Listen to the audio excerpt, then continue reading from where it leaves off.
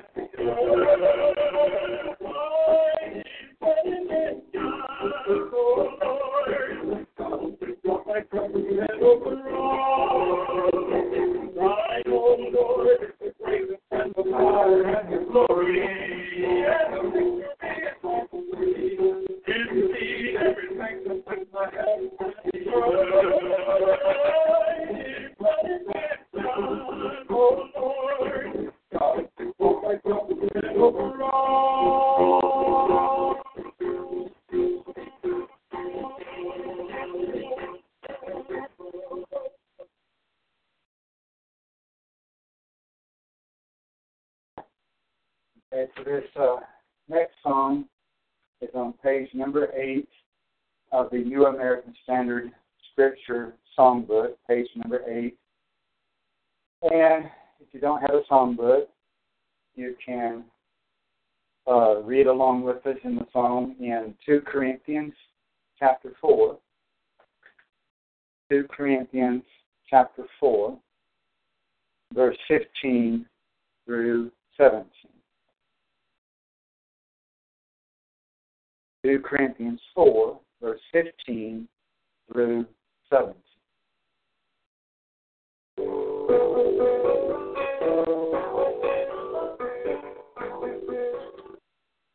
For all things for your sake, that the grace is spreading through more people may come with you and thankful for your God. Therefore we but though our sins decay, yet our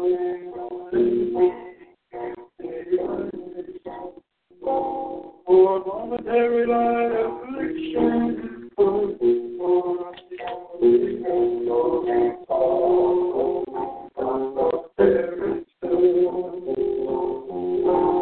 all things for your sake, that grace is spreading and more and more people thank God. We give you thanks about the Lord.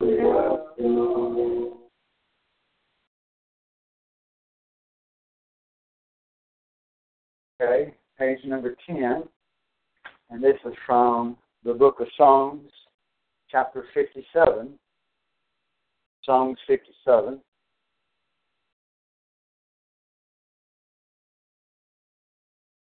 Verse 7 to 11.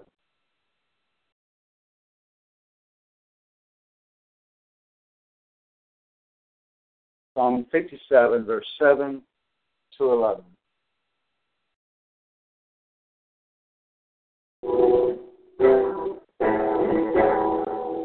My heart is steadfast, O God. O God, my heart is steadfast.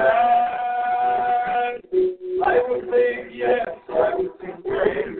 My heart is steadfast, O God. Awake my glory. Awake, heart and life. Awake my glory. Awake, heart and life.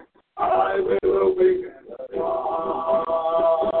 I will give thanks to thee, O Lord, among the people. I will sing praise to thee, O Lord, among the nations. Thy loving kindness is great to thy head. My truth is great to the clouds. Be exalted above every one.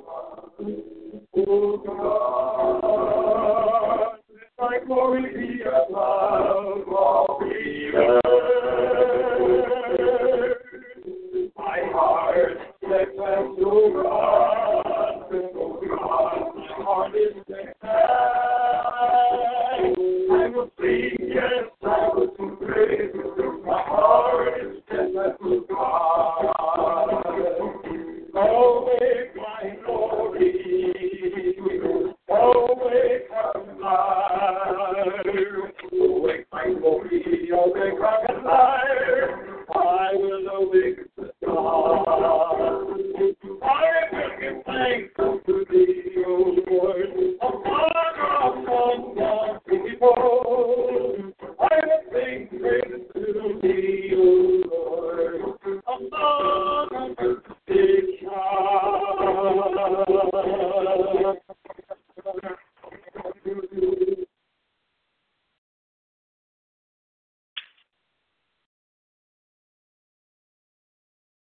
Okay, page number 12. Page number 12 is from the book of Psalms, Psalms 121. Psalm chapter 121. And while we're waiting for that psalm to start, let me just check some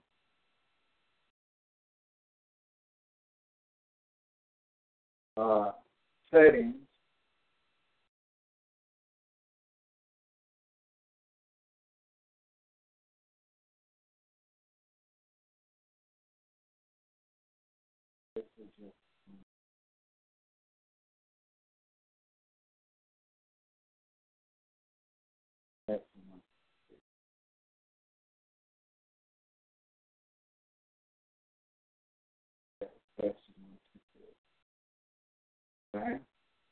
Okay. I'm broadcasting in all of the normal ways that we always broadcast every week, plus one more over on Pile Talk, which is a chat room and instant messenger program that is very popular, that a lot of people use. And so I'm experimenting and broadcasting over on Pile Talk at the same time today. So please excuse me if I have to pause to experiment and adjust the settings. I'm just trying to give one more possible way of people hearing the truth. Okay, so page 12 and it's Psalm 121. I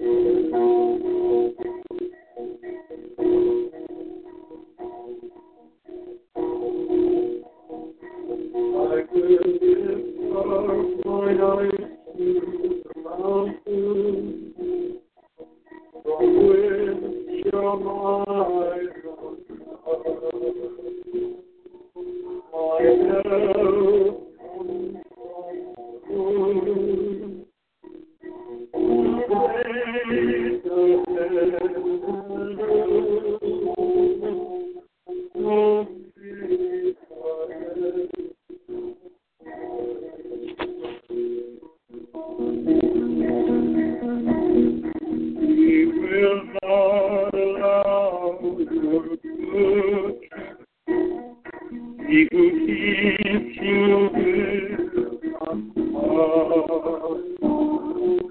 Behold, Jesus Christ, will he that suffered for thee, will he that suffered for thee.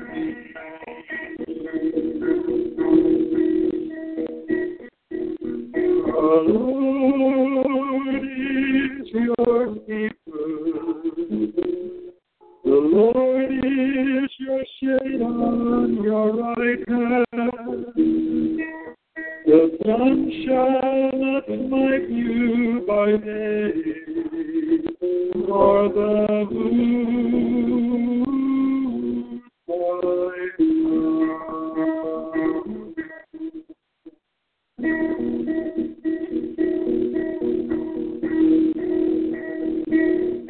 Your Lord will protect you from all evil.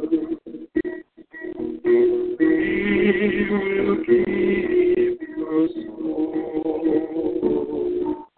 The Lord will guard your going out and your coming in. From his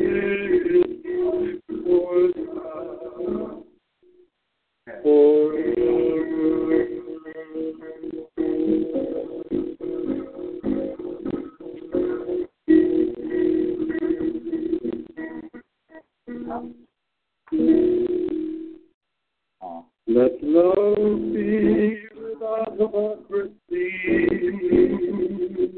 A poor one goes leaving to what is good, and be devoted to one another in brotherly love. Give preference to one another in honor.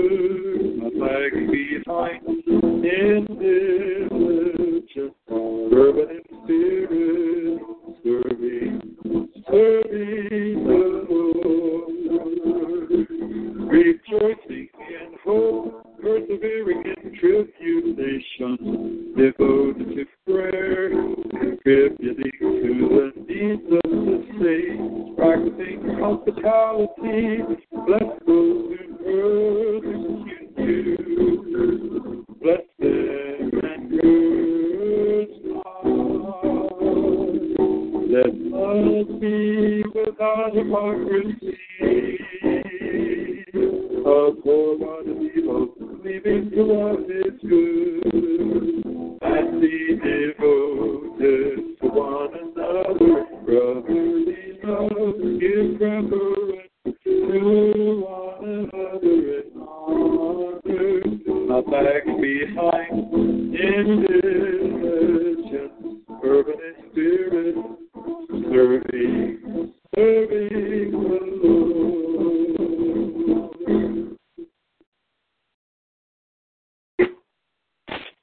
Okay, let's go in prayer.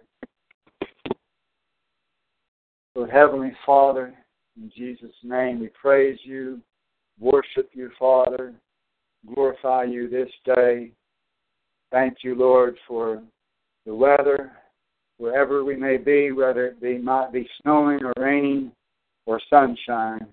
Thank you for it. Help us to always be thankful for everything we have and grateful, never taking anything for granted, for everything has a purpose. Thank you, Father, that you did create this earth, the clouds and the oceans and the mountains, and everything on this earth and throughout the universe. You created it with a design and with a purpose. We praise and worship you. We ask, Father, that you be blessed today and that your people be edified. We pray, Lord, for special divine protection upon your people around the world, wherever that they may be gathering today to worship you in spirit and in truth, in Jesus' name.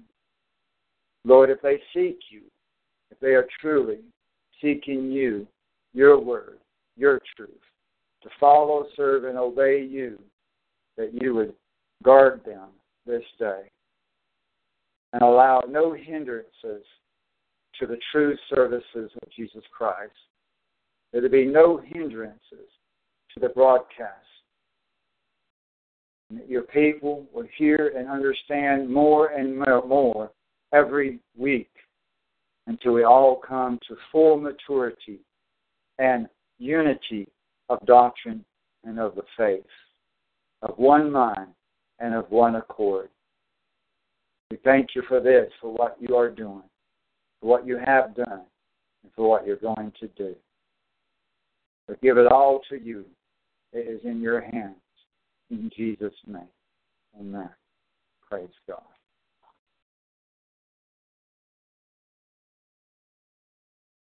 Well, I believe we're probably going to be starting in the book of Judges here in a minute. If you want to turn to Judges 21.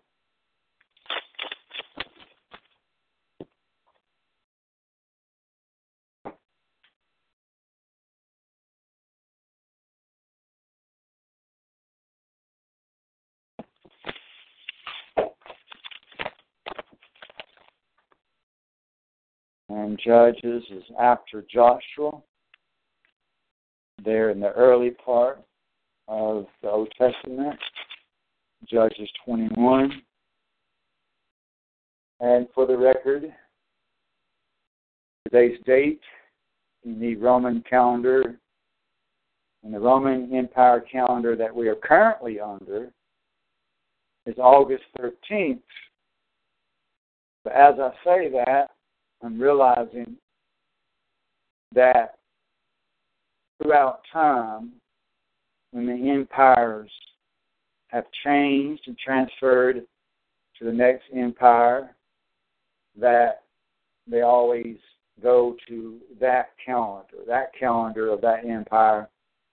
And so it would make sense, and I believe that in the height of Assad's empire, the Assyrian Empire, which will replace the Roman Empire, that they will go to the Assyrian calendar.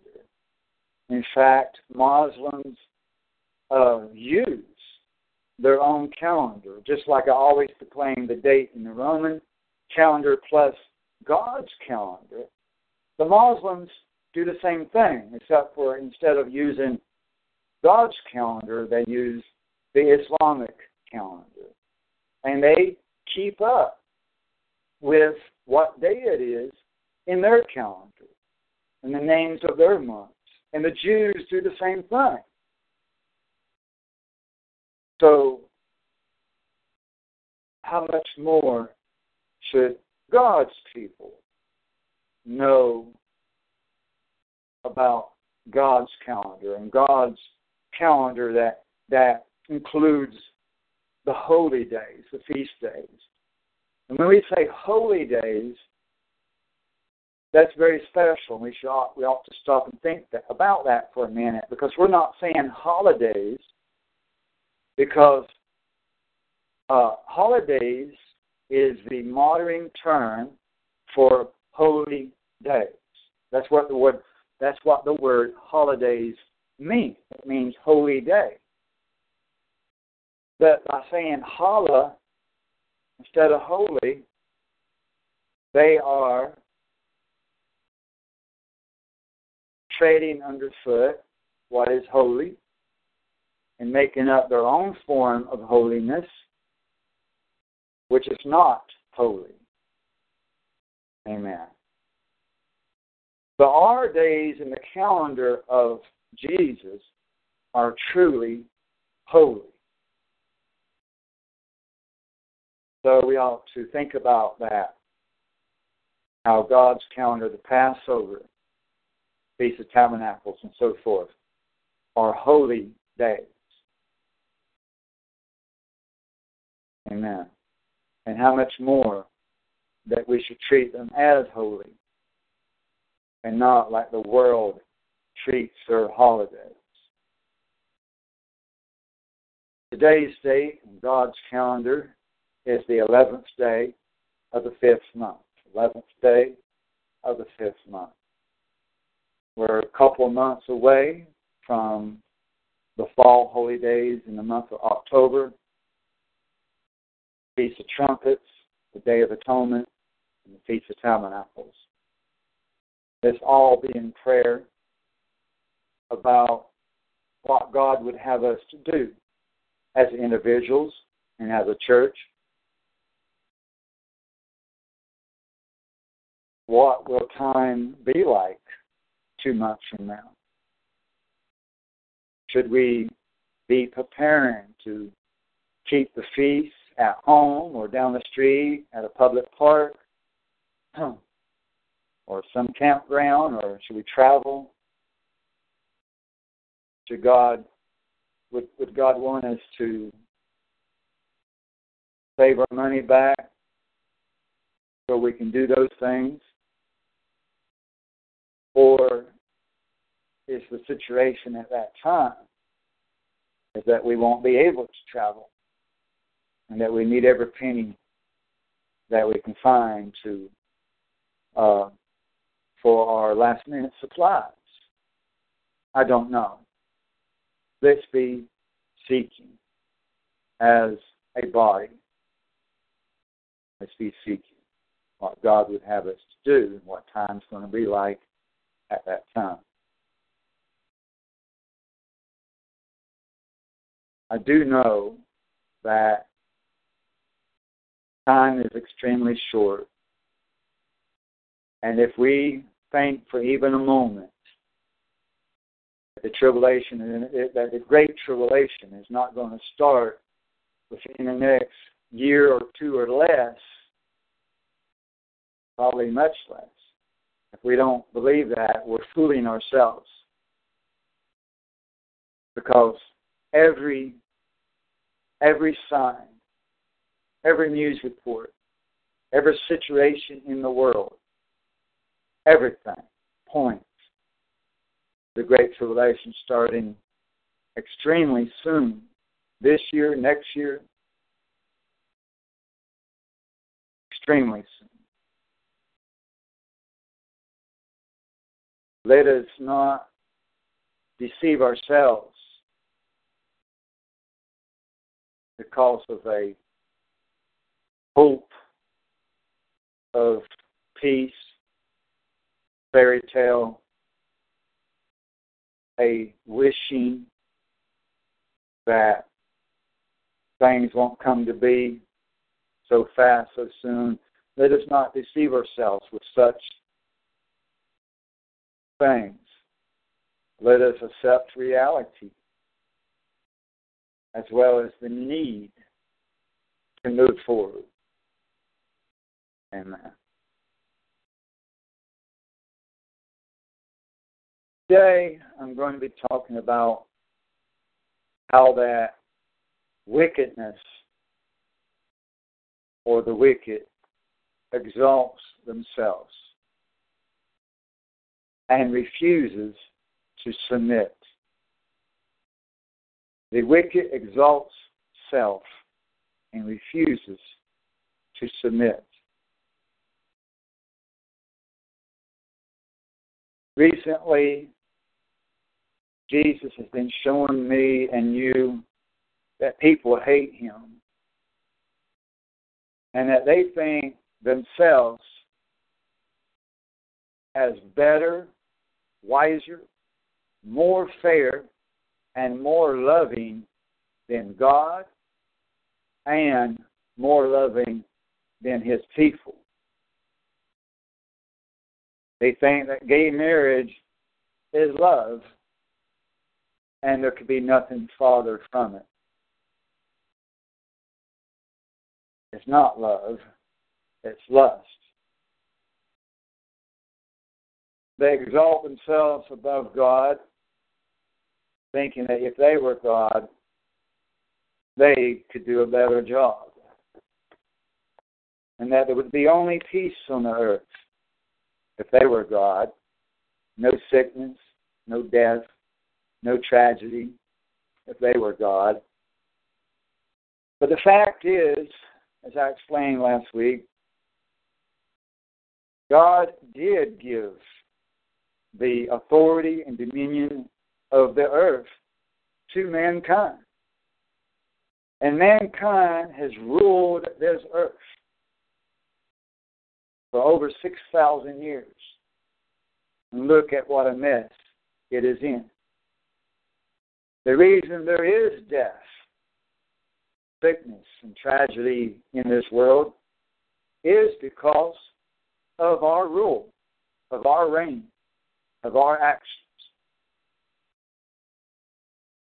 We have proved ourselves, mankind in general, the wicked, the lost, we have proved ourselves of not being wiser or more fair or better or more loving than God. We have proved ourselves in general as mankind as being unable to reign without God. Unable to reign in a righteous and good way without God. We have proven that we need God and His rulership and His reign. After man has had power and authority and dominion over the earth for 6,000 years, over 6,000 years, Jesus is going to come back and reign for a simple day. One day. In the time frame of the universe, God's time frame and God's thinking, since He is eternal and 1,000 years is as one day to Him.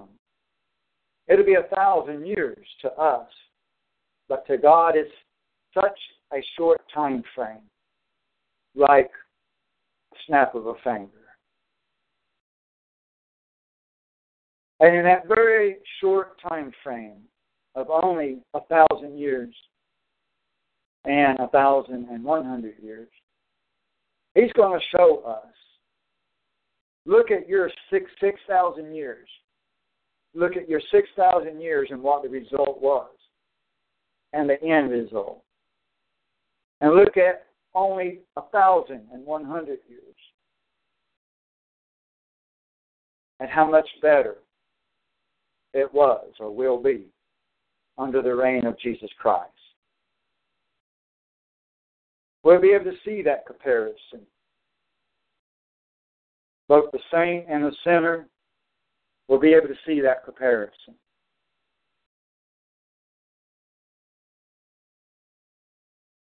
And therefore the saints will be able to make a wise and righteous judgment against the wicked, against the fallen angels and their railing accusations. And we will be able to truthfully say that I declare you guilty, you wicked one. And we will be kings and priests on this world. And we will judge the angels. And even though the angels and the wicked make all these railing accusations against us and against God, the verdict will be so easy. It won't be a hung jury. The verdict will be just. But the wicked do exalt themselves and refuse to submit to God. This is the same thing their father Satan did. The children of the wicked follow after the vanity, the pride, and the wickedness of their father, the devil.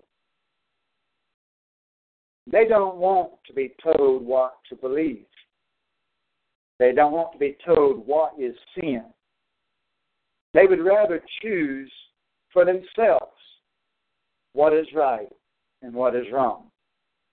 And that is the tree of the knowledge of good and evil. Every person, not just Eve and Adam, but every person has taken of that fruit of the tree of knowledge of good and evil. And every person sometime in their life has said to themselves, perhaps without knowing it, that they would choose for themselves.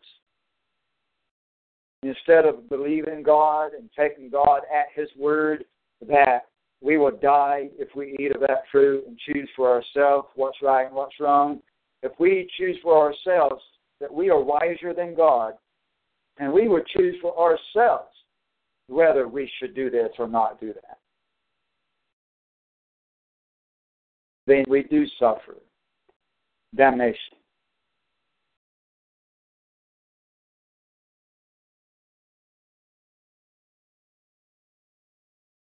That tree of knowledge of good and evil is still alive today, and people are picking up that fruit every day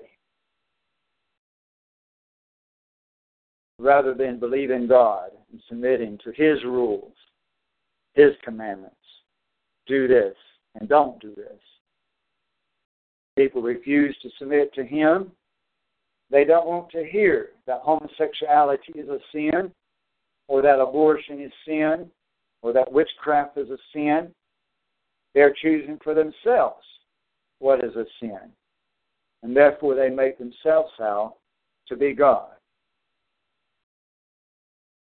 The satanic motto is literally, if you look in Satanist books and the Satanic Bible, their number one law in the Satanic Bible is, do what thou wilt. Unquote. Do what thou wilt. Do what you want. My life, I live it the way I want. So how many people on this earth is following the number one commandment, the number one law of the Satanic Bible without knowing it, without realizing it? How many people are quoting the Satanic Bible without knowing it? I do what I want. They are in rebellion against God and exalt themselves as God. They are against God and against righteousness, against holiness, against what is right and true, and they are against life itself. They are against light, and they love darkness and wickedness. Therefore, they choose to clothe themselves in darkness every day. Even their wardrobe show who they are and who they belong to. In Judges 21, verse 25, Judges 21, verse 25, it says, in those days there was no king in Israel. Everyone did what was right in his own eyes. Everyone did what was right in his own eyes. And even though we have presidents and kings on the earth today, people are doing what is right in their own eyes rather than what's right in the eyes of God. Let's turn to the book of Proverbs, chapter 21. Proverbs 21, verse 1.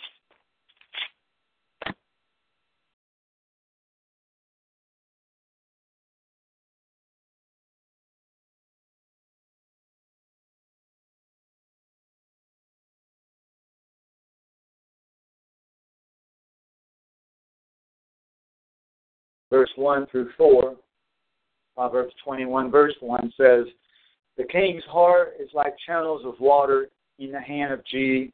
He turns it wherever he wishes. Every man's way is right in his own eyes, but G weighs the hearts. To do righteousness and justice is desired by G more than sacrifice. To do righteousness, that's what he desires for all mankind to do. He don't want wickedness. He don't want death and destruction. His desire of G, even more than sacrifice, even more than prayer, even more than fasting, even more than reading the Bible, is for us to be righteous. Be righteous. A lot of people think that only because they go to church once a week on the Sabbath or on Sunday or on Wednesday, that as long as they go to church once a week, and as long as they don't murder anybody, as long as they don't steal, that they're going to go to heaven. Even if they are homosexual or a witch or whatever. Even if they have a cuss word in every sentence that they pronounce, yep, they're still going to go to heaven, they think. But to do righteousness and justice. Justice is rendering right judgment, right verdict. And we must be judging every day. The number one most twisted Bible verse in the whole Bible is, do not judge. But they don't read the next sentence and the next sentence and the next sentence that explains that it's really talking about don't judge hypocritically.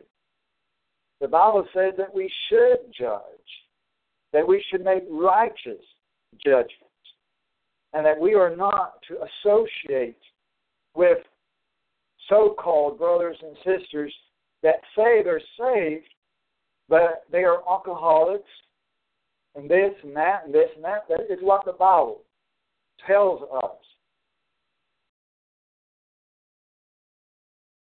We have to be careful who we associate with. We need to make righteous judgment. And we need to help the orphans and the widows and the poor and the needy. But that don't mean giving a handout to people who are spending $200, $300, $400 a month on cigarettes and another $200 a month on pot every month. And collecting food stamps and all of this because they're wasting all the money on the pot and the cigarettes. And then another $100 a month on the beer. Should we give a handout to those people? Absolutely not. You might as well just burn it. You might as well just burn your money because that's what you're doing. But to help those people who truly need the help, who don't have the money, to help the people who are trying to help themselves. This is what the Lord desires. Even more than sacrifice, even more than fasting. And in verse 4 it says, haughty eyes and a proud heart, the lamp of the wicked is sin.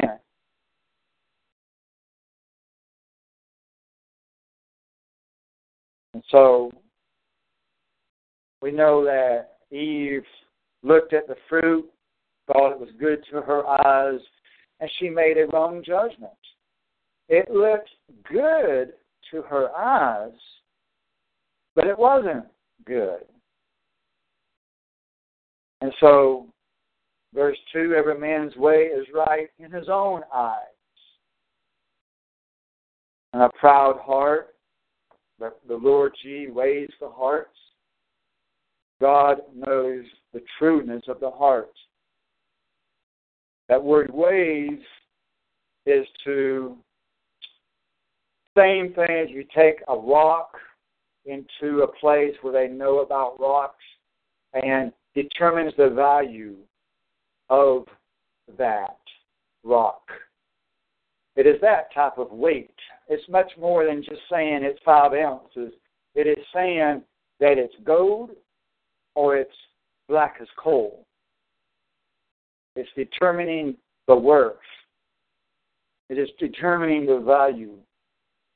It is seeing whether it's a good heart or a bad heart. It is that type of weighing the heart. Look at chapter 14, Proverbs 14.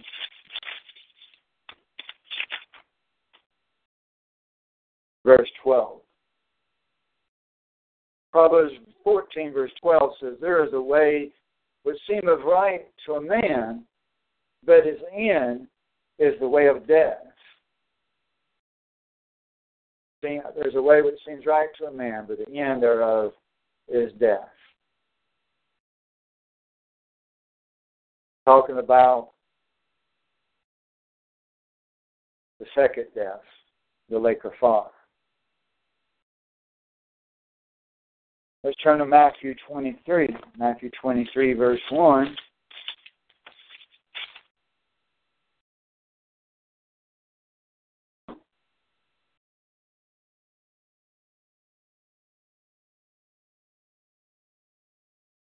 And this chapter is talking about the pride of religious leaders, the deacons and the pastors of these churches. Matthew 23, verse 1. Then Jesus spoke to the crowds and to his disciples, saying, the scribes and the Pharisees have seated themselves in the chair of Moses. Therefore, all that they tell you, do and observe, but do not do according to their deeds. For they say these things and do not do them.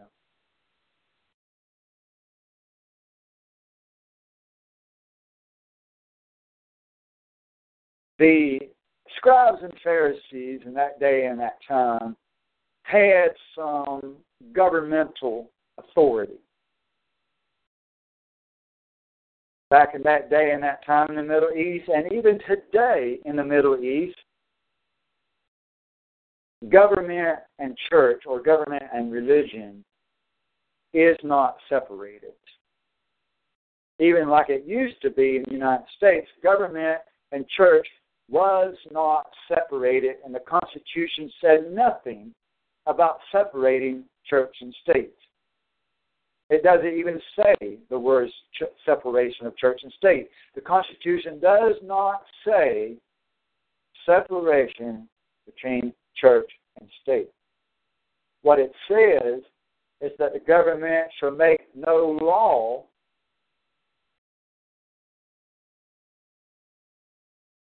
and whatever, I forget the next word, but talking about that they should not make no law determining religion or being or forcing religion or limiting religion. And then people translate that to mean separation between church and state. But what it really should be translated as is that the government should not forbid our worship of God and our servitude and following Him. And that is the way the founders, the people that wrote the Constitution, meant it to be, that we would have religious freedom. It wasn't meant to restrict religion. It was meant to preserve religion. And those same people that wrote that Constitution were church leaders. And the capital of the United States, the Capitol building, was once a church. And it was used both as a church and a government building. And all of those men proclaimed the name of Jesus Christ and the Ten Commandments and so forth and so forth. Now, they were corrupted men. They were men of Babylon. And they were playing and dabbling with Freemasonry. But they did at least recognize and understand that government and church, or God more accurately, government and God, should never be separated. They knew that, and they understood that. They prayed before every meeting. Every meeting. Every session of Congress. They prayed. So, how can we say they believed in separation of church and state? I'll say this because the scribes and the Pharisees were religious leaders, but they also had governmental power. And we know that the book of Romans and the book of Peter tells us to obey those in authority, the government.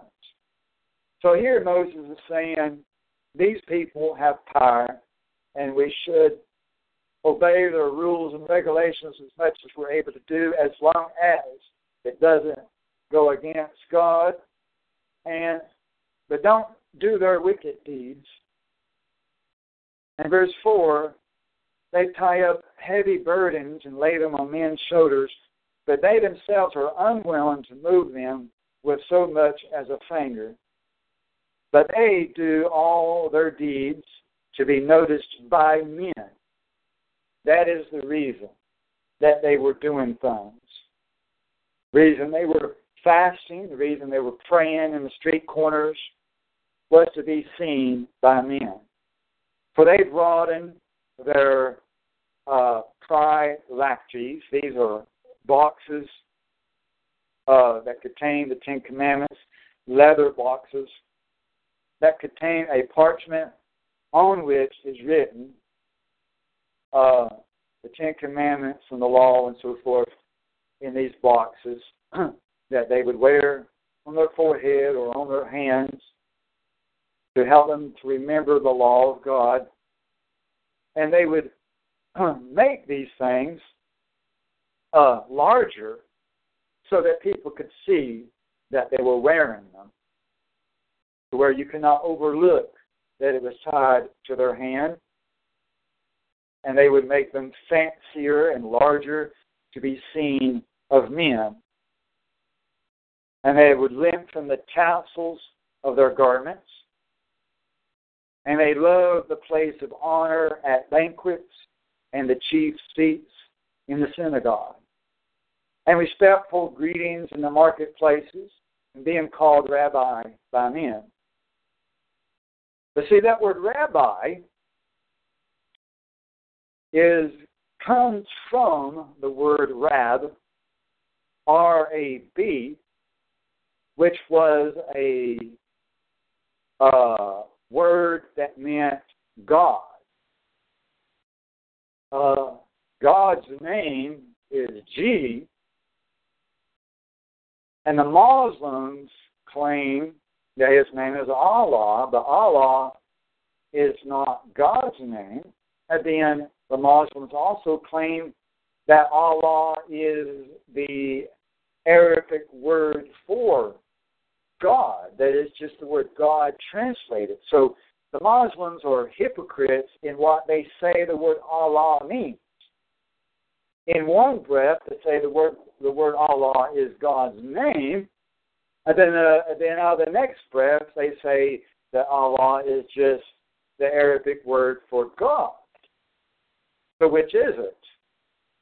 Well, the truth is that the word for God, both in Arabic and for Paleo-Hebrew, because the Arabic and the Assyrian borrowed the word for God from Paleo-Hebrew, was the word Rab, R-A-B. But it can be used in different ways, in different contexts, and it can be used as a word for God or Lord or Master. It doesn't have to be the supreme God. It's not a name, it's not a formal name. It is just a translation of the word God, Lord, or Master. And then they add the B-I on it to perhaps make it more so of a Lord or a Master. And so Jesus says in verse 8, but do not be called Rabbi, for one is your teacher, But see, that's not a real good translation there. Neither King James nor New American gets it right or very well translated. It should say, for one is your master. But do not be called rabbi, for one is your master. Jesus was not teaching against having teachers, because if he was, that would be going contradiction to other scriptures where it says that he has appointed teachers. If we get the right translation, it does not contradict itself. And you are all brothers. Do not call anyone on earth your father, for one is your Father who is in heaven. And it should say in verse 10, do not be called masters. God is not against leaders. He's not against pastors. He's not against teachers. But he's against men saying, I am your master. Or, yes, master, or no, master, as far as the way it is in context with the word rabbi, as if we are exalting ourselves as God over that person. So that, you got to take these verses all together. You can't take verse 7 by itself, or verse 8 by itself, or verse 9 by itself, so forth. You got to take the whole context. That the whole context is men lifting themselves up over and above other people to exalt themselves in order to be holy, to look holy, to seem holy, to be like God. And they are using words that refer to God, that go back to a word that means God, and they are exalting themselves as God. Even in the chair of Moses, where Moses was proclaiming the true word of God, because God told him to say such and such, but now these scribes and Pharisees and Jewish leaders and religious leaders are putting themselves in the seat of Moses and saying, I have heard from God, and I declare the word of God, and I'm exalting myself. It's basically these men are exalting themselves to the status of God and as prophets of God when they are not, and God has not called them. So verse 10 should say, do not be called masters, for one is your master, that is Christ. Verse 11, but the greatest among you shall be your servant. The greatest among you should be your servant. The word minister means servant. So, if a man is a pastor or apostle or prophet, or if a person really sits in the seat of Moses, he should be a servant. And Moses was a servant to the people, as well as a prophet of God. Verse 12, whoever exalts himself shall be humbled, and whoever humbles himself shall be exalted. God is not against the use of titles and positions. He's not against the use of authority. But he is against those that have exalted themselves to be who they are not. Look at chapter 7, Matthew 7. Matthew 7, verse 21.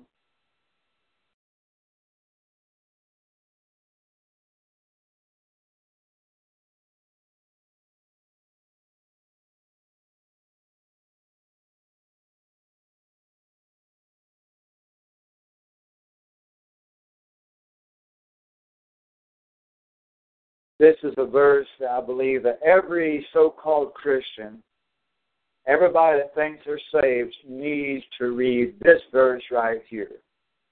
And whenever anybody says to you, I know Jesus, I'm saved, and you know they're not, you ought to show them this verse. Matthew 7, verse 21, Not everyone who says to me, Lord, Lord, will enter the kingdom of heaven, but he who does the will of my Father who is in heaven will enter. Many will say to me on that day, not just a couple, not just a few, but many will say to me in that day, Lord, Lord, did we not prophesy in your name, and in your name cast out demons, and in your name perform many miracles? And then will I declare to them, I never knew you. Depart from me, you who practice lawlessness. King James says, you workers of iniquity. These are people that are famous because they're casting out demons. And these are televangelists known for their works and their miracles. They probably have large followings. And they actually do use the name of Jesus. They think they are saved. They are religious leaders.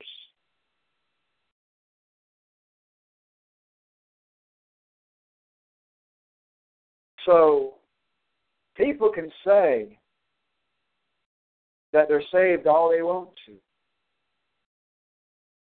They can even cast out demons. And people say, well, that proves that you're a man of God.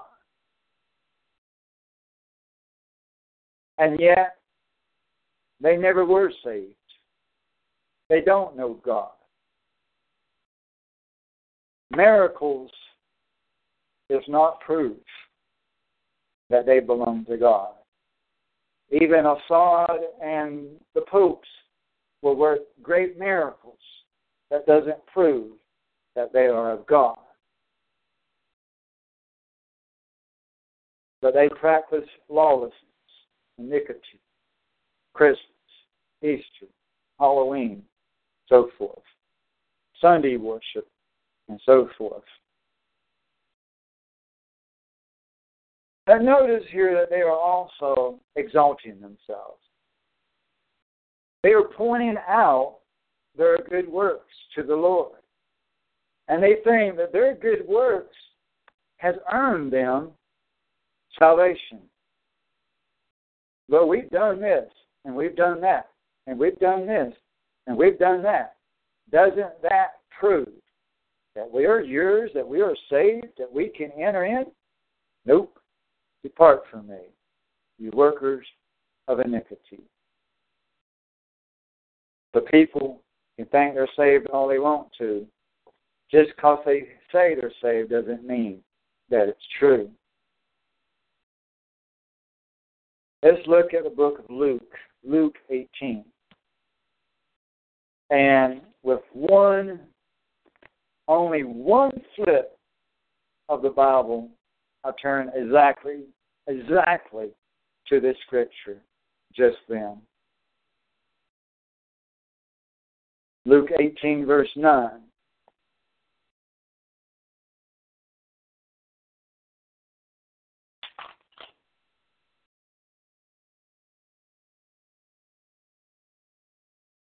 Of course, there are some true miracles of God that is truly of His power, and then there are the false miracles that are still true miracles, but of the power of the devil.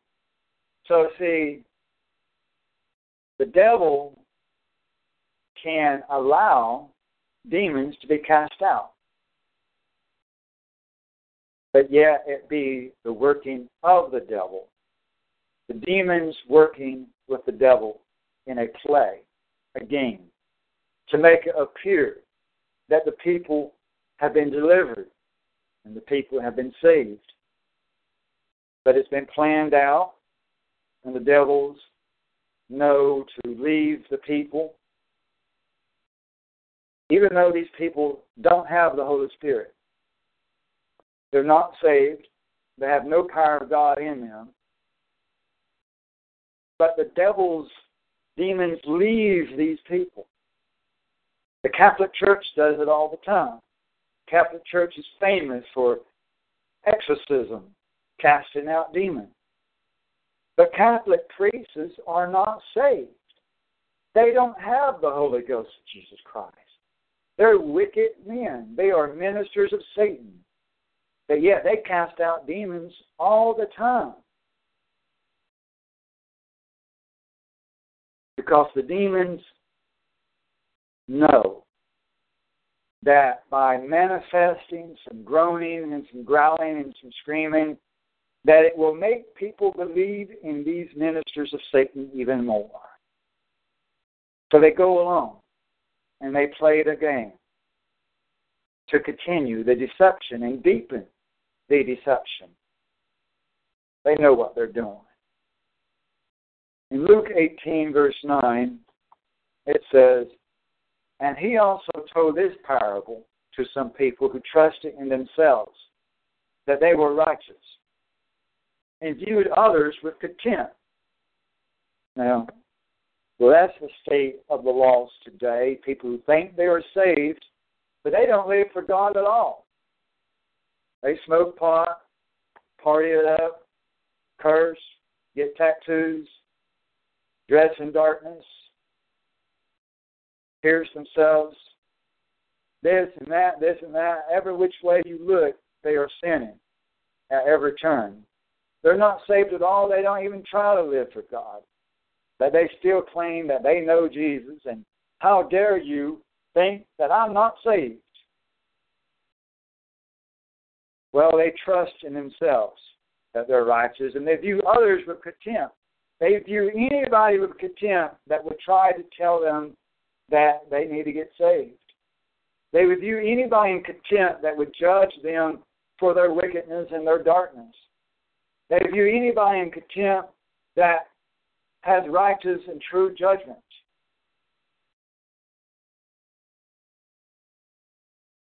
And some of these people do go to church, but they still live like the devil. In verse 10, it says, 2 men went up into the temple to pray, one a Pharisee, and the other a tax collector. And the Pharisee stood and was praying this to himself: "God, I thank you that I am not like other people, swindlers, unjust, adulterers, or even like this tax collector. I fast twice a week. I pay tithes of all that I get." So he was declaring all the different ways that he had earned his salvation.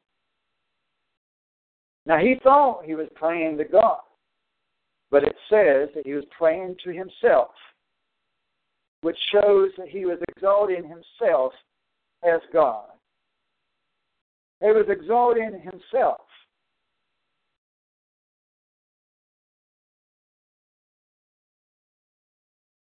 Verse 13, "But the tax collector, standing some distance away, was even unwilling to lift his eyes to heaven out of shame." Out of shame and out of a guilty conscience, he bowed his eyes to the dirt. He bowed his eyes to the ground, but was beating his chest, saying, "God, be merciful to me, the sinner." He confessed his sins. He wasn't exalting himself. He wasn't saying, "I've done this and I've done that." But he was confessing his sins in humility. Jesus said in verse 14, "I tell you, this man went to his house justified," meaning left the church building justified, rather than the other. For everyone who exalts himself will be humbled, but he who humbles himself will be exalted. We know that the other scripture says that we shall be exalted in due time. Amen. Let's look at chapter 14.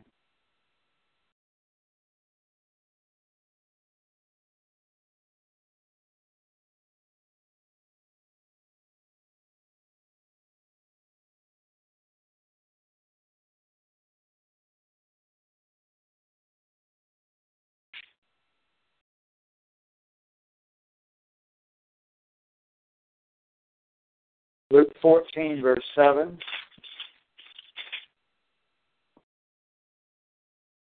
Luke 14, verse 7. And he began speaking a parable to the invited guests when he noticed how they had been picking out the places of honor at the table, saying to them, Jesus is saying to them, when you are invited by someone to a wedding feast, do not take the place of honor, for someone more distinguished than you may have been invited by him. And he who invited you both will come and say to you, give your place to this other man. And then in disgrace, you proceed to occupy the last place. But when you are invited, go and recline at the last place, the back seat, so that when the one who has invited you comes, he may say to your friend, move up higher. Then you will have honor in the sight of all who are at the table with you. For everyone who exalts himself will be humbled, and he who humbles himself will be exalted. So you see how there's example after example after example. Different parables, different analogies, different stories and different examples of how it's important that in different situations, whatever the situation we may face in our daily lives, to try to humble ourselves. That doesn't mean that we should let people run over us, but it does mean that we should not be trying to exalt ourselves. It also does not mean that we should not accept our calling or the authority that God gives us. If He exalts us, if He comes to us and says, move up higher, then we should answer that call. Amen. Verse 12 says, and he also went on to say to the one who had invited him, when you give a luncheon or a dinner, do not invite your friends or your brothers or your relatives or your rich neighbors. Otherwise, they may also invite you in return, and that will be your repay. But when you give a reception, invite the poor, the crippled, the lame, the blind, and you will be blessed, since they do not have the means to repay you. For you will be repaid at the resurrection of the righteous. Notice that it doesn't say you'll be repaid at death or when you die or when you go to heaven, but when you are resurrected. So are you going to, this is a good verse to prove to people that you don't go to heaven when you die. You should mark it, write it down. Because do you get your repay, do you get your reward on the same day or the day after you die? Or 10 years or 20 years after you die? Nope. Only until the resurrection. Only when the resurrection comes. That is when payday is. Amen. That is when payday is. At the resurrection, the last trump, 1 Corinthians 15:52. 1 Corinthians 15:52 says the last trumpet. You can write that down, look that up later. Now, this doesn't mean that we should never, ever invite our friends and families. But what it does mean is to not neglect and not forget the downcast and the underdog. if you do have a gathering of some sort, don't leave the black sheep out, the people that are the black sheep for their family, the people that are alone, the widows and the poor and the needy, and maybe the single man or woman, the single woman that may be struggling, that could be invited over for supper. Don't leave them out. Amen. And be careful not to receive a bribe. Be careful not to receive money in exchange for what you're trying to give somebody.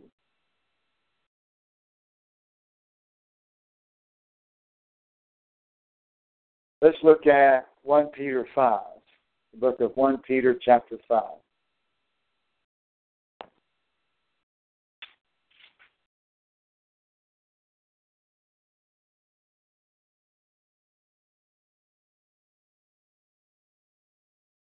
One Peter chapter 5 and verse 5.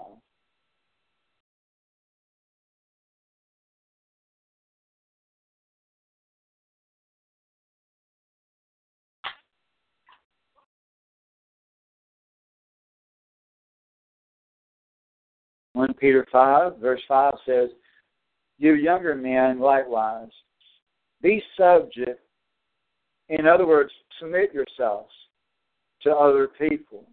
Instead of trying to exalt yourself, instead of being rebellious, instead of having the attitude that you don't want nobody to tell you anything, you choose what you want to do, what you believe, and what you're going to do. Of course, we all got to study and examine and prove all things and determine what the truth is. I'm not saying you should have people tell you what you believe, but what I'm saying is some people don't want anybody telling them the truth, that we should believe the truth, because they would rather choose for themselves what to believe based on their own false beliefs and carnal thinking.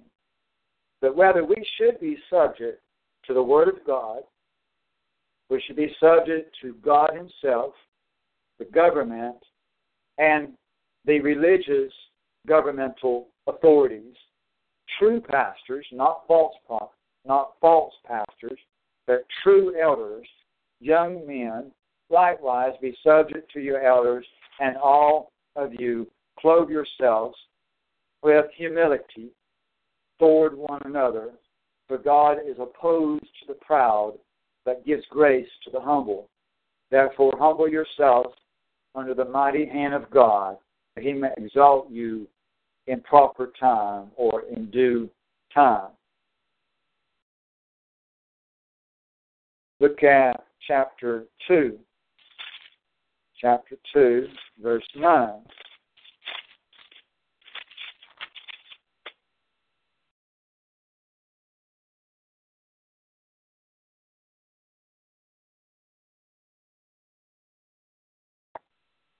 One Peter 2, verse 9, that you are a chosen race, a royal priesthood, a holy nation, a people for God's own possession, so that you may proclaim the excellencies of Him who has called you out of darkness into His marvelous light.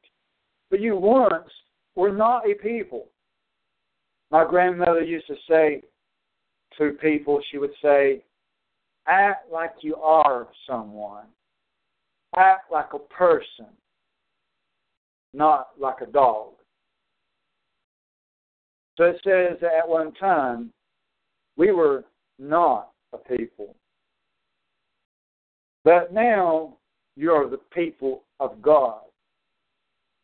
You had not received mercy, but now you have received mercy.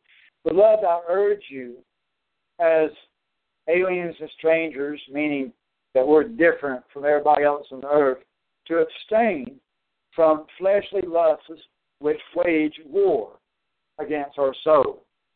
We are in a war. Keep yourselves excellent among the Gentiles, and for us that means among the lost,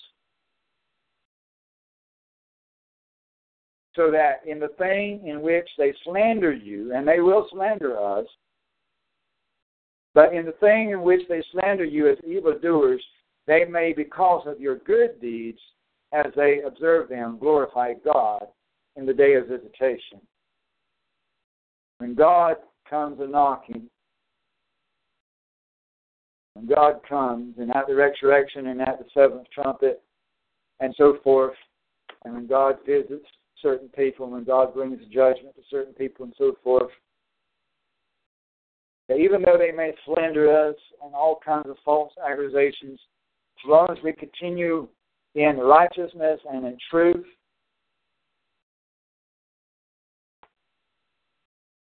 the judgment, the verdict is going to come out. The right verdict, the righteous verdict. And in verse 13 it says, submit yourselves for the Lord's sake to every human institution, whether to a king as the one in authority, or to governors, meaning presidents and governors and mayors and city police. We are to submit ourselves to the law of mankind.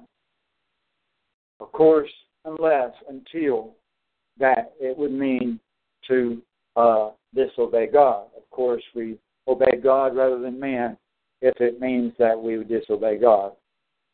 But it says in verse 14, or to governors as sent by him for the punishment of evildoers and the praise of those who do right. For such is the will of God, that by doing right you may silence the ignorance of foolish men. Act as free men, and do not use your freedom as a covering for evil, but use it as bondslaves of God. Honor all people, love the brotherhood, fear God, and honor the king.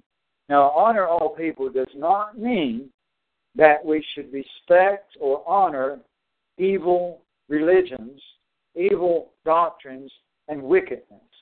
This should never, ever be used to mean that we should respect other people's religion. The Bible does not teach us to respect religions of the devil, witchcraft, homosexuality, and Satanism, Judaism, and Islam, Buddhism, and Hinduism, and the Catholic Church, and the Baptist Church, and the Pentecostal Church, and all the isms of men. The Bible would never tell us to do such a thing. But the context is to honor the president and the mayor and the governor, but there's always exceptions to the rule. Amen. And Obama has no honor from me. There's always exceptions to the rule. I will obey the laws set forth, and in that way, I do give Obama my honor by submitting to his laws. But he has no respect from me. I do pray, though, that in the second resurrection, that he would find Jesus Christ. And I honor him in that way, that as far as I know, he is a human being and needs help, needs salvation and deliverance. So I honor him as a human being, knowing that he needs help. Amen. Verse 18, servants, be submissive to your masters with all respect, not only to those who are good and gentle, but also to those who are unreasonable. So, in other words, if they say, well, you got to fasten your seatbelt, and you think that's unreasonable, if you think that's not a good law, if you think it's invasion of privacy or being over-totalitarian or whatever, we still must obey those rules. We still must obey those laws unless and until it conflicts with obeying God or doing right. Verse 19, for this finds favor, if for the sake of conscience toward God, a person bears up under sorrows when suffering unjustly. For what credit is there if when you sin and are harshly treated, you endure it with patience. But if when you do what is right and suffer for it patiently, endure it, this finds favor with God. For you have been called for this purpose, since Christ also suffered for you, leaving you an example for you to follow in his steps, who committed no sin, nor was any deceit found in his mouth, and while being reviled, he did not revile in return. While suffering, he uttered no threats, but kept entrusting himself to him who judges righteously. So, in other words, when it comes to religious persecution, when it comes to martyrdom, when it comes to arrest for Jesus, that we are still to submit ourselves to the wicked king and the wicked police at that time. That if they arrest us, if they bring us to the courts and to the judges for righteous living or for the name of Jesus, that we are to not curse them, not fight them, but we are to realize that this is to be expected, and that it happened to Jesus and all the prophets and all the apostles before us, and that it's part of living for God. And we are to endure it and be as Jesus and keep our mouth shut and say, yes, sir, and no, sir. Answer the questions.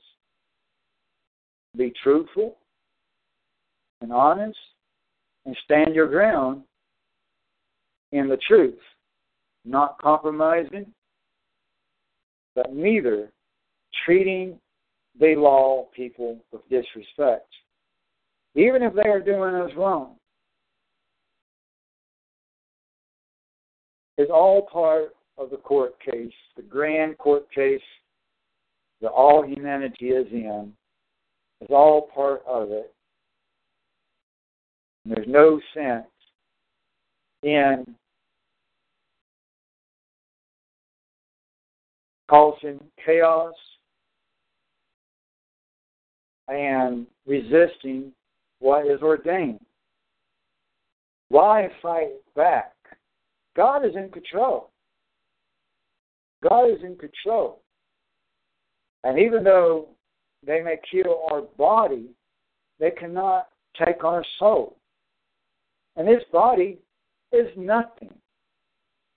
It is here one day and gone the next.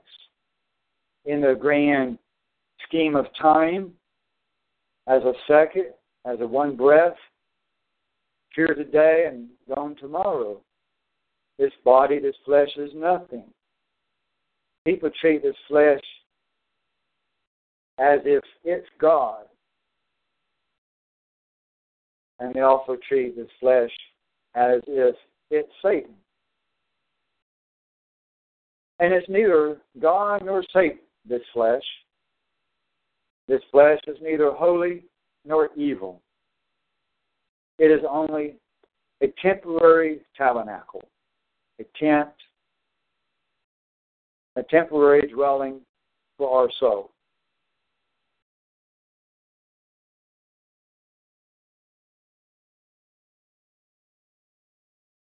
That we seek a home and a city not built with human hands. Amen. Now it says here in verse 24, and he himself bore our sins in his body at the cross, so that we might die to sin and live to righteousness. For by his wounds you were healed. And I think that we may even should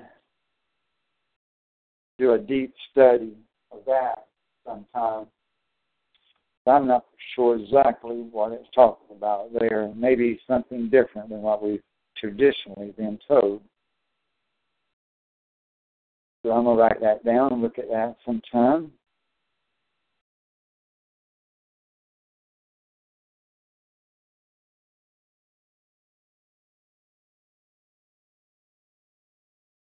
Verse 25, for you were continually straying like sheep, but now you have returned to the shepherd and guardian of your souls. That word guardian in the margin here says bishop or overseer.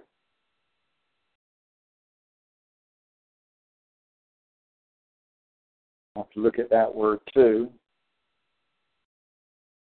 One good thing is, as I do these sermons, there are words that stand out to me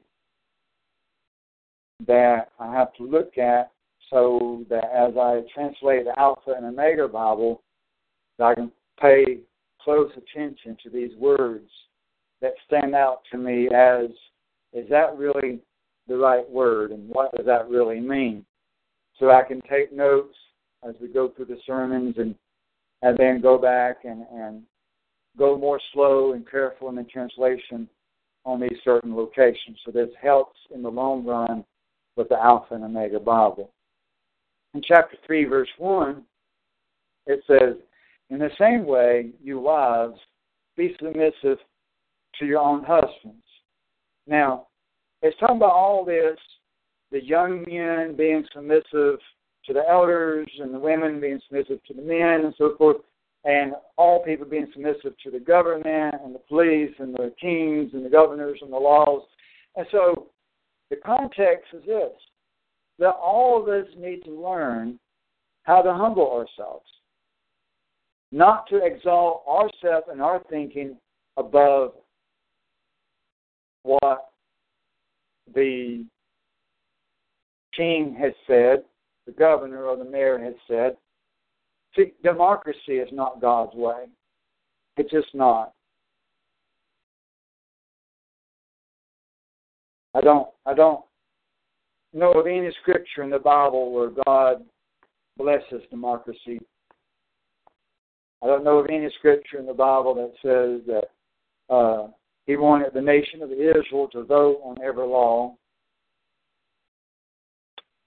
But historically, the laws were passed in Israel based on what the Word of God said until they started following Assyria.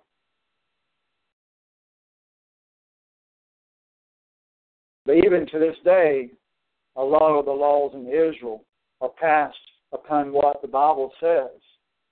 And they actually get out the Scriptures, and they base their laws on this and that written in the Scriptures to this very day in Israel, sometimes.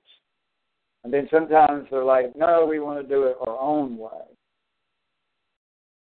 And it gets worse and worse every year, that it's more and more their own way rather than what the Scripture says. But law and government should be based on the Scripture, and that's the way it was at one time. And will be again when Jesus returns. Amen. So we all are learning. We all are learning, and the purpose of a woman being submissive to the husband has not got anything to do with one person being better than another person, or more intelligent, or stronger, or anything like that. It's got to do with each person needing to learn how to humble themselves to someone else, and to humble themselves to the law of God, to respect the roles that God has instituted. That God has instituted offices and administrations and roles. That He has instituted presidents and the kings and the governors and the pastors and the deacons and the husbands. And so we're all learning to submit to someone. So in chapter 3 it says, verse 1, in the same way, in the same manner, for the same reason, you wives be submissive to your own husbands, that does not mean that you should allow a man to beat you or hit you. Because there are exceptions to the rules, and God doesn't want any of us to allow someone to beat us up unless it is for the purpose of spiritual persecution. When it comes to martyrdom, when it comes to arrest from the government authorities and the religious authorities, yeah, we are to allow them to beat us up, to torture us, and to kill us. But when it comes to people in your own household, no. Whether you're a man, woman, or child, God does not want, does not expect you to submit yourself to abuse. But be submissive to your own husbands, so that even if any of them are disobedient to the word, they may be won without a word by the behavior of their wives. So that is saying that if a husband is lost, that the woman can convert him, lead him to Jesus Christ by her humbleness, by her respect that she has for him, by her gentleness, by her love that she shows him, and by her righteous living and example that she brings forth, that he can be won over to Jesus Christ in that. Verse 2, as they observe your chaste and respectful behavior. Your adornment, your physical clothing, and jewelry and stuff must not be merely external, braiding the hair and wearing gold jewelry or putting on dresses, but let it be the hidden person of the heart. This is not an express blanket statement against that you can never wear a dress, or that you can never wear gold, or you can never braid your hair. But rather, it is talking about that your inner person is the most important. That is what it's saying. And to not exalt ourselves by trying to have a larger, more beautiful ring, or a larger, more beautiful earring, or a larger, more beautiful, more shining, more sparkling necklace, or a box of the Ten Commandments on your hand. To not try to show yourself off, not to brag about such things, and to not be wearing such things to draw the eye of another person, whether it be man or woman. That we are not to dress ourselves to draw the eye. That we are not to wear makeup to draw the eye, or do this or do that to draw the eye of another person. That is the concept. Verse 4, but let it be the hidden person of the heart, who people cannot see. The hidden person, which cannot be seen by other people with the physical eye, but only with the soul.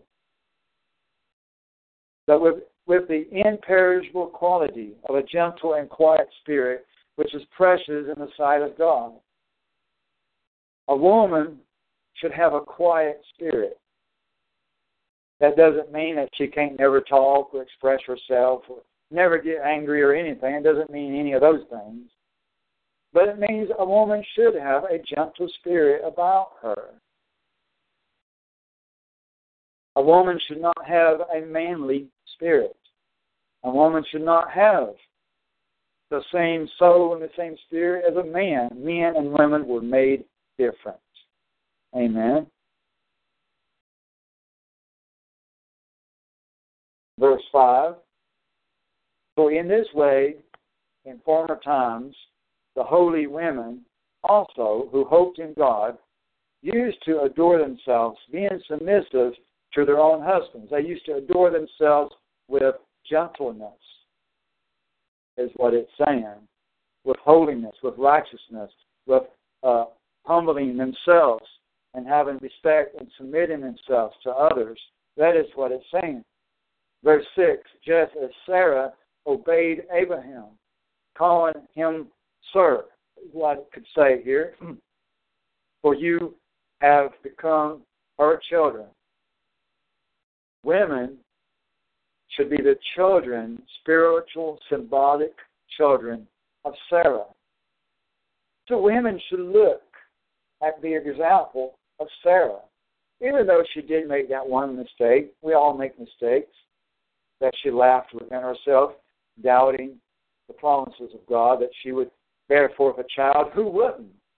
We can't hold that against her. Who wouldn't? If you're, up in your 70s, 80s, and 90s, and 100-year-old, and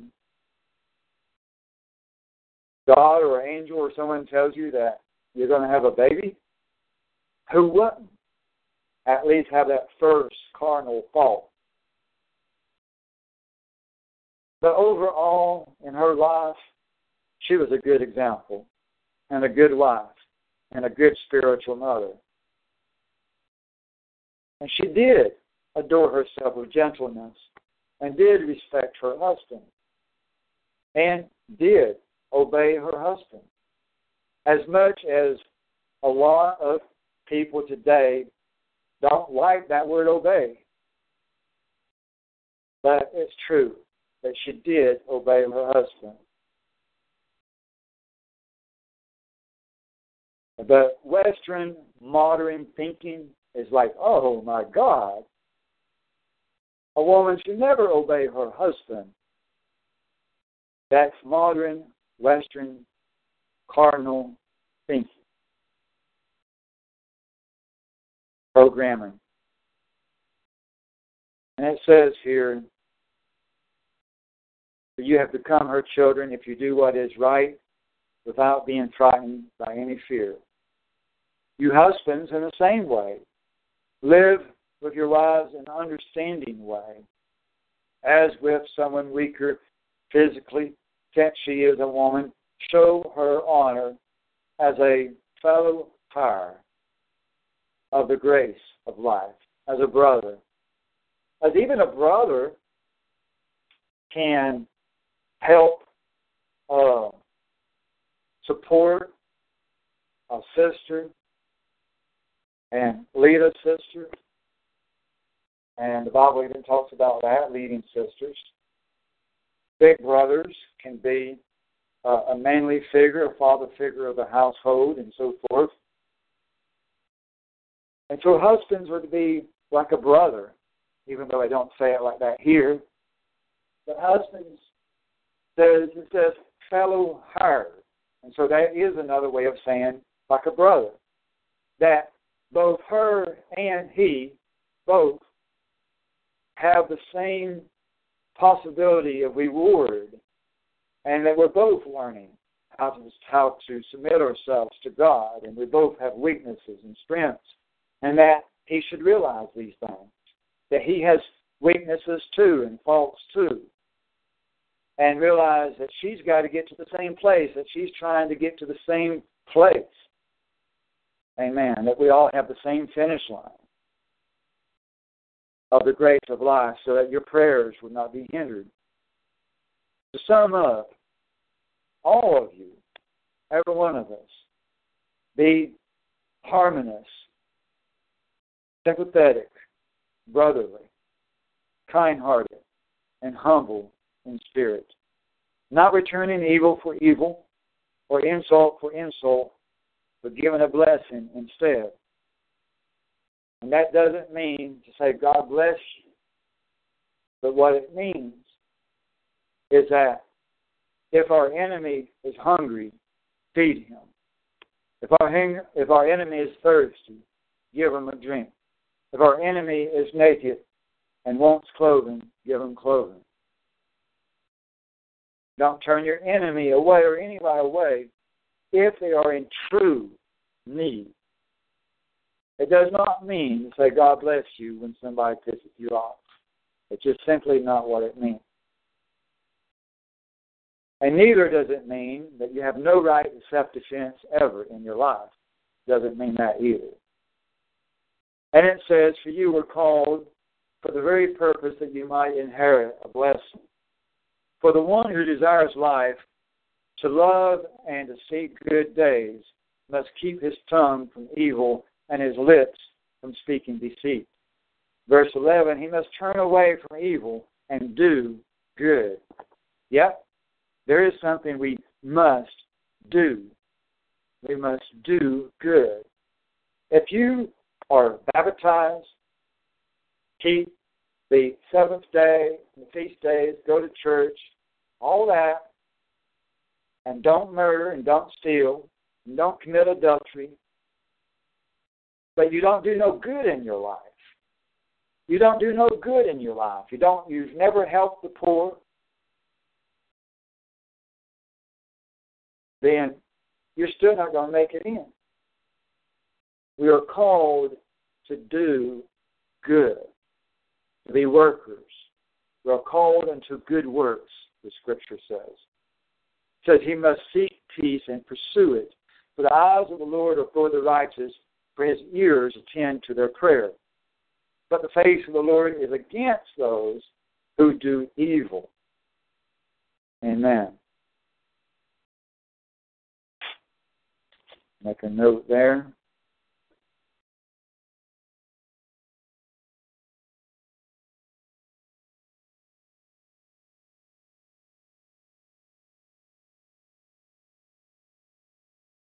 Verse 13. Who is there to harm you if you prove zealous for what is good? That's not a promise that we will never be hated, never be persecuted, or never be martyred. But it does mean that in general, in life, that if you pursue peace and treat people right and treat people with respect and help the poor, then in general, then people are not going to hurt you in general, but rather they would turn away. In other words, I will give you an example. There have been people who have come in here that I knew were lost and wicked. And they claimed to be saved. And they claimed, I know Jesus, and I'm going to heaven, and so forth and so forth. But instead of speaking directly to them, no, you're not saved, no, you're not going to heaven, and you are wicked, and you are satanic. Instead of doing that, I talk to them in a way, in a manner, to where they're not going to cuss me out, they're not going to punch me in the face, and they're not going to leave in anger. But they're going to leave in a peaceful manner, in a way that maybe, possibly, they might come back. Now, I do hold my ground and hold on to the Word of God and what it says and what the truth is. I do not compromise. And it gets tense at times, but I still handle the matter to where I try to keep it peaceful as much as possible, as much as it depends upon me. And in that way, they still look favorably upon me, more than other pastors in the region, because they speak against other pastors who have just not said things right to them and just used words that really made them feel like that they're not welcome to come back to the church. But I try to make people feel like that even though we may have a disagreement, and even though I do believe that they are in sin, that they're still welcome to come back here if they want to hear the truth. And I have told homosexuals that, and I have told other people that. And they don't return yet because I did stand my ground on what sin is. But at least they left in peace, and they left knowing that I said that they can come back to learn and grow and seek the truth. And they left with the prophecies, so that when the prophecies are fulfilled, they will be back. They will be back. This place is going to be so packed. So packed. It's going to be so packed. And there will be people coming and going all day long, every day. That time is going to come. But my time with each and every one of those people are going to be extremely limited. Extremely limited. And they're going to have to seek God. And the only thing I'm going to be able to do for them is say, I've got 10 minutes with you. Here's a flyer. And this is what the next thing is going to happen in the news. And this is what you need to do. And you need to seek God. Read the Bible. Pray. Fast. Believe the Bible. Keep the seventh day. And a simple list of things that is a personal relationship. And that's about all I'm going to be able to tell these people. And that's about all that I'm going to have time to spend with each one. Except for some of them that I would spend more time with because God will show me that they're meant to stay. But it says that we are, in verse 13, who is there to harm you if you prove zealous for what is good? People can tell the difference, whether you are sincere or not. People can tell the difference about whether you love them or you don't love them, whether you care for them or you don't care for them. People can tell the difference. In verse 14, that even if you should suffer, for the sake of righteousness, you are blessed. And do not fear their intimidation, and do not be troubled, but sanctify Christ as Lord in your hearts. Meaning to remember, that's what that really means, is to remember that God is in control. Sanctify Christ as Lord. Know that He is in control. Always being ready to make a defense to everyone who asks you to give an account for the hope that is in you. We should be able to answer the question, why did you believe what you do? We need to be able to give an account for the hope that is in you, yet with gentleness and reverence. And keep a good conscience, so that in the thing in which you are slandered, those who avow your good behavior in Christ will be put to shame. For it is better, if God should will it so, that you suffer for doing what is right, rather than for doing what is wrong. We're all going to suffer, every one of us. But it's better if we suffer for what is right, rather than for what is wrong. Amen. Let's look at Revelation 16. Revelation chapter 16 is dealing with the wrath of God that's going to come down on the wicked in those last 30 days or 45 days. After the saints of God are called up, Revelation 16, when that seventh trumpet blows, the only people that's going to be called up are only the truly saved people who keep the seventh day and the feast days and have been given their tithes and have been helping the poor and the needy and the hungry, and who are mature enough in their mind and in their heart and their soul. People have to be mature enough in Christ and without sin. They have to be no longer sinning in their life in order to be caught up in the first resurrection. Otherwise, you automatically go to the second resurrection. You still got 100 years to get all that sin out of your life. For God is not willing for any man to perish, but for all to have everlasting life. So he's going to do everything possible to give you the time you need to get all the sin out of your life. His plan of salvation is so much better, more full and complete than what man has told us about. Amen. It is not impossible to get all sin out of our lives. Not impossible. Don't let traditional Assyrian church doctrine continue to deceive you to think you cannot become sinless. Yes, we've all sinned and come short of the glory of God, but that's in our past. We have to move, like it says, the he that sins is of the devil, and those that are born of God cannot sin because the Spirit of God dwells in him. We have come to that place in Christ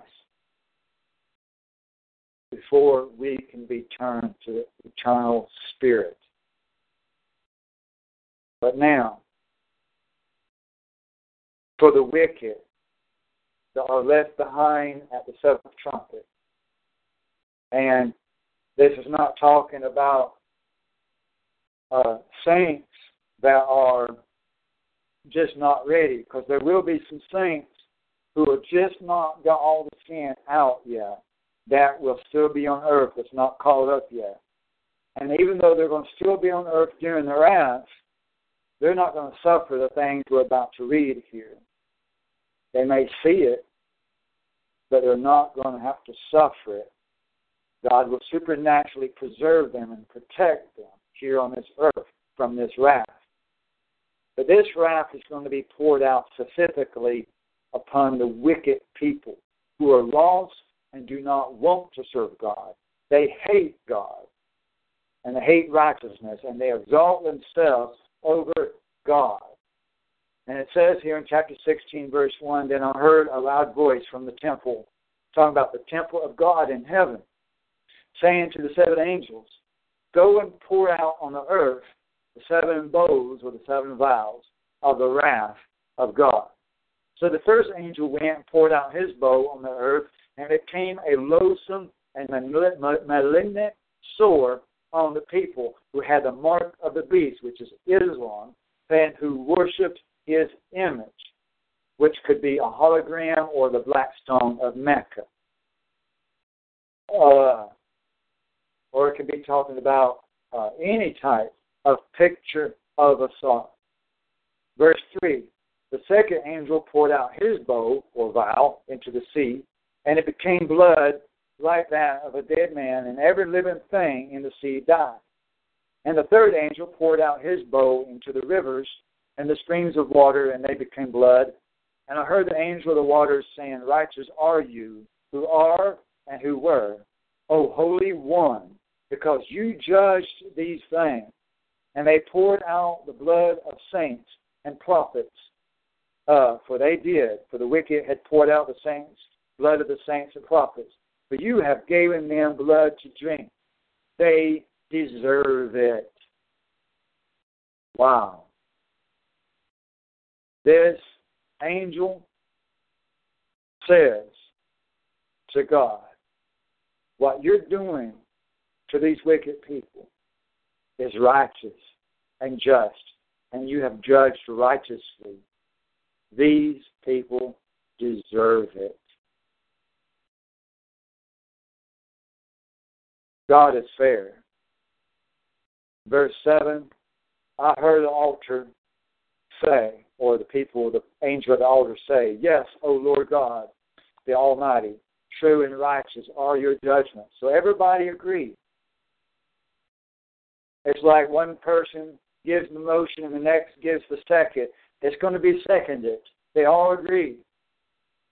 It's a unanimous decision that the judgment is true and righteous and just and fair.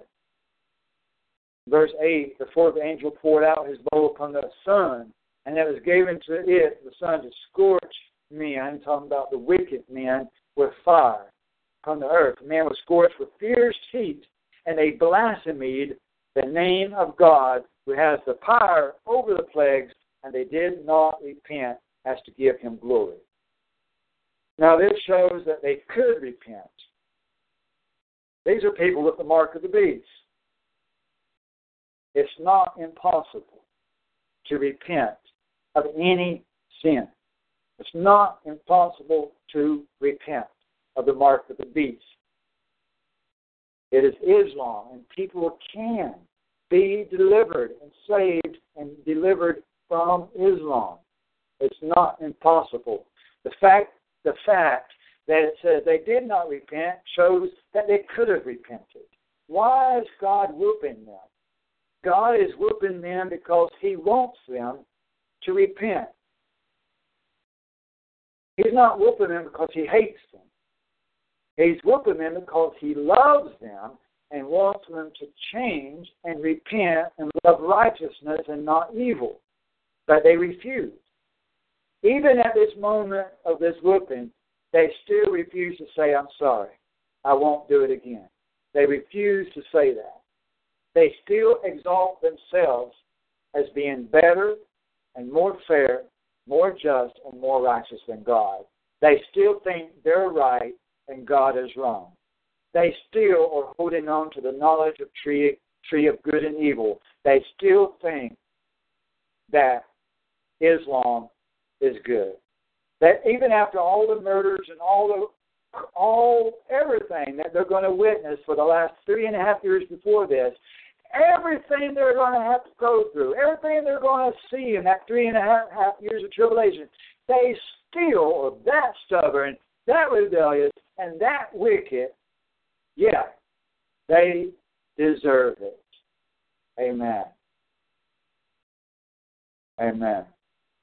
And it says here in verse 10, then the fifth angel poured out his bow on the throne of the beast and his kingdom and became darkened, and they gnawed their tongues because of pain, and they blasphemed the God of heaven because of their pains and their sores, and they did not repent of their deed. It says that twice, that they did not repent, and it says it twice for a reason, to get you to pay attention to those words. It would not say that they did not repent if it was impossible for them to repent. So even at that moment, even at that late moment, it's still possible for people to get saved. It's possible for people to repent and get saved, but they refuse to. Repentance is the first step of being saved. The Bible says, repent and be baptized. If they would make that first step, the next step would be baptism. But they won't even take that first step. Amen. So, we see how wicked the people are. They are that wicked. That's how wicked the Muslims are. We've got to realize how extremely wicked people are. That doesn't mean that we don't love them, doesn't mean we don't pray for their salvation, doesn't mean that we don't have compassion for them. We should feel sorry for them. We should have compassion and feel and realize and comprehend how sad it is that they are that wicked. It does not mean that we should bury our heads in the sand and pretend that they're not wicked. We must face reality. We need to face reality, just like these angels were facing reality that the people deserved it. We have to face reality of how wicked the world is. And once we do face reality, then we can embrace and accept what time it is, how close the tribulation is. We don't want to be living in a fairy tale. We need to know what time it is, how close it is, by realizing how extremely wicked the people are. The people already have this heart and this hatred. God has been showing me that. He keeps putting me in the path of people, showing me their hateful heart. And so I have to share this with you, what I'm seeing, what God is showing me. Let's look at one more place. 2 Thessalonians. We go back to this every week. 2 Thessalonians chapter 2.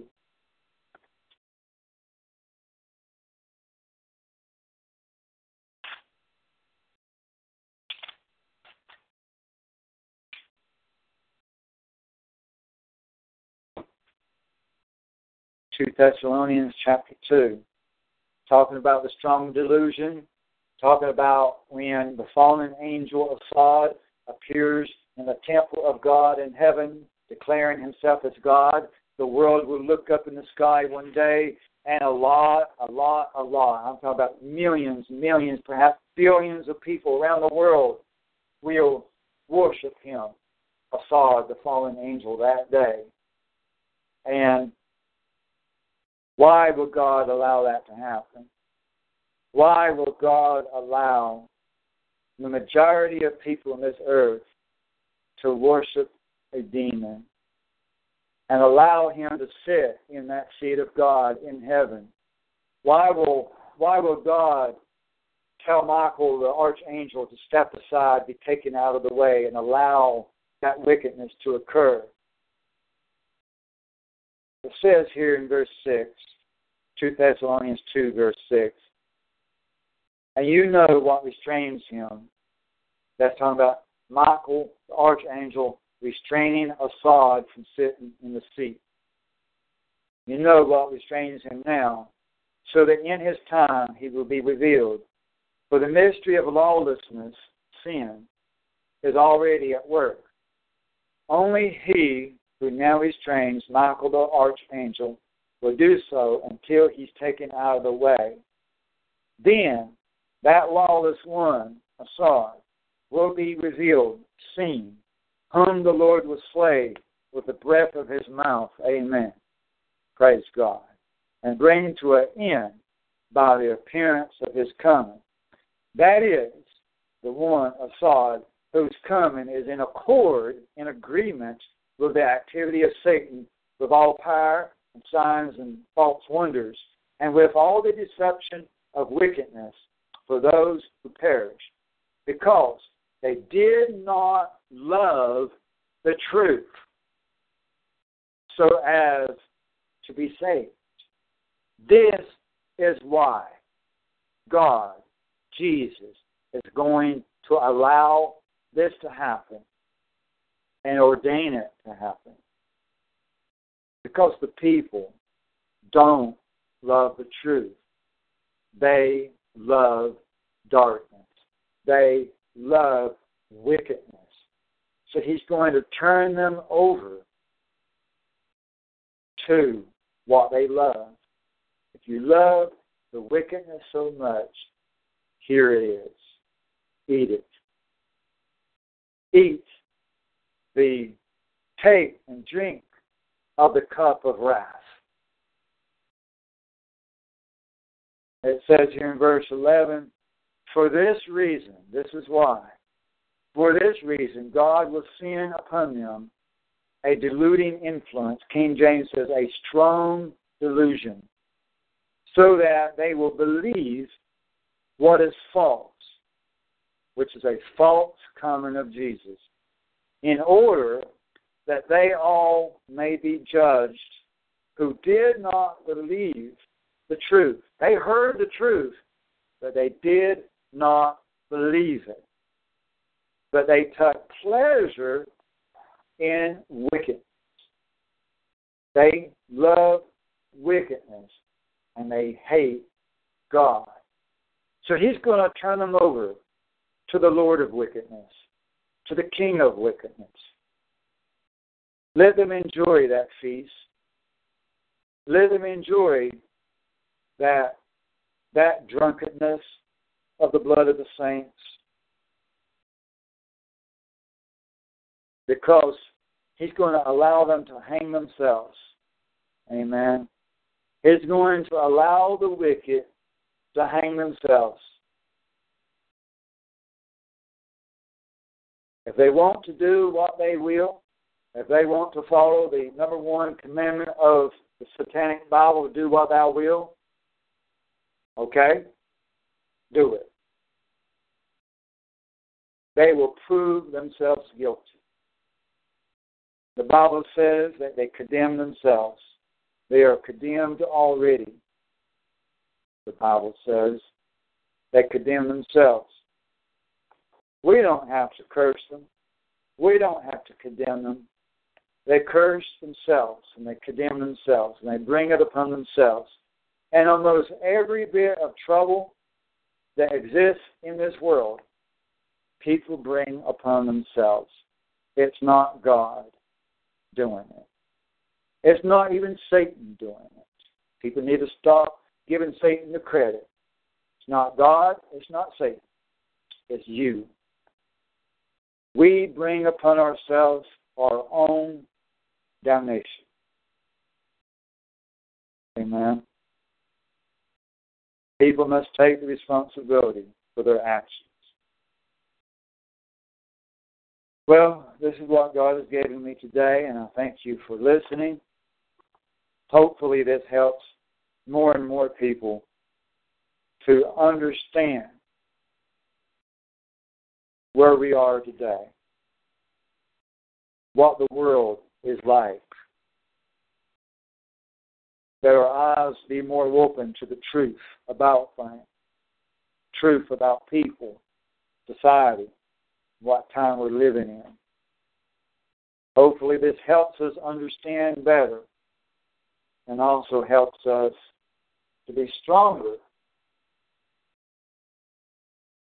in the Lord. Because we can't pretend about things, we can't live in a fairy tale. We have to live in reality with real and true and deep understanding. Then we'll be able to get through it better. Amen. Okay, so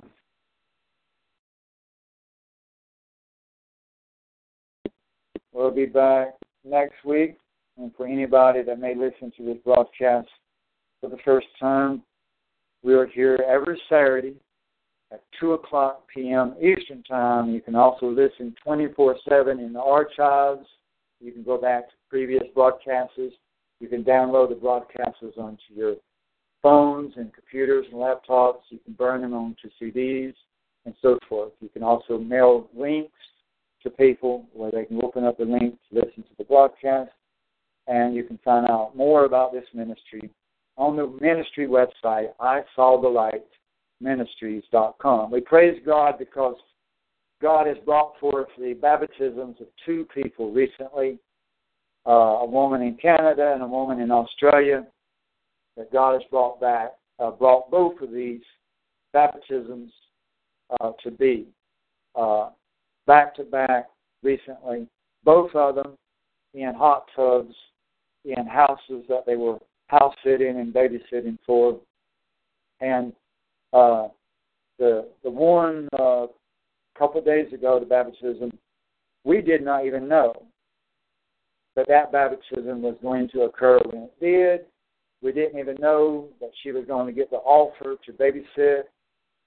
And we've been praying that God would make a way for the baptism to come forth because it's winter time in Australia.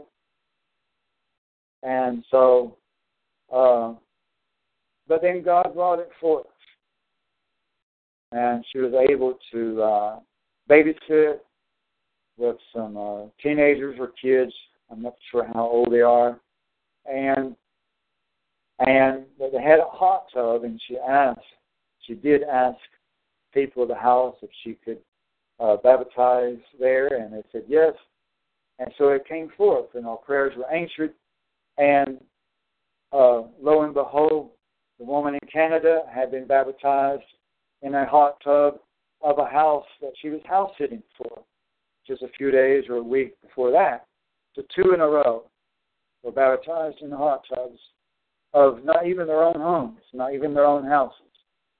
So God brings about a way and a means for those that are trying to serve Him. Amen.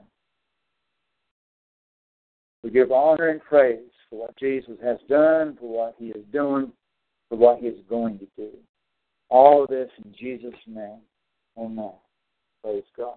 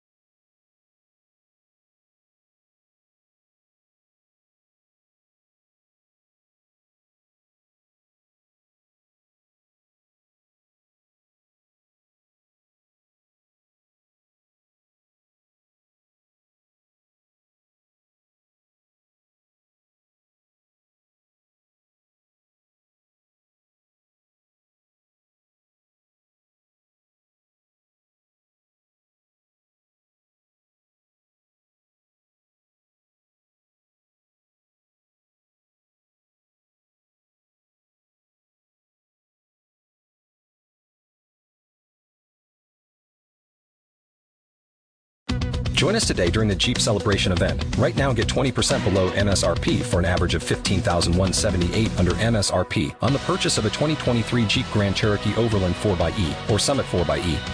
Not compatible with lease offers or with any other consumer incentive offers. $15,178 average based on 20% below average MSRP from all 2023 Grand Cherokee Overland 4xE and Summit 4xE models in dealer stock. Residency restrictions apply. Take retail delivery from dealer stock by 4/1. Jeep is a registered trademark.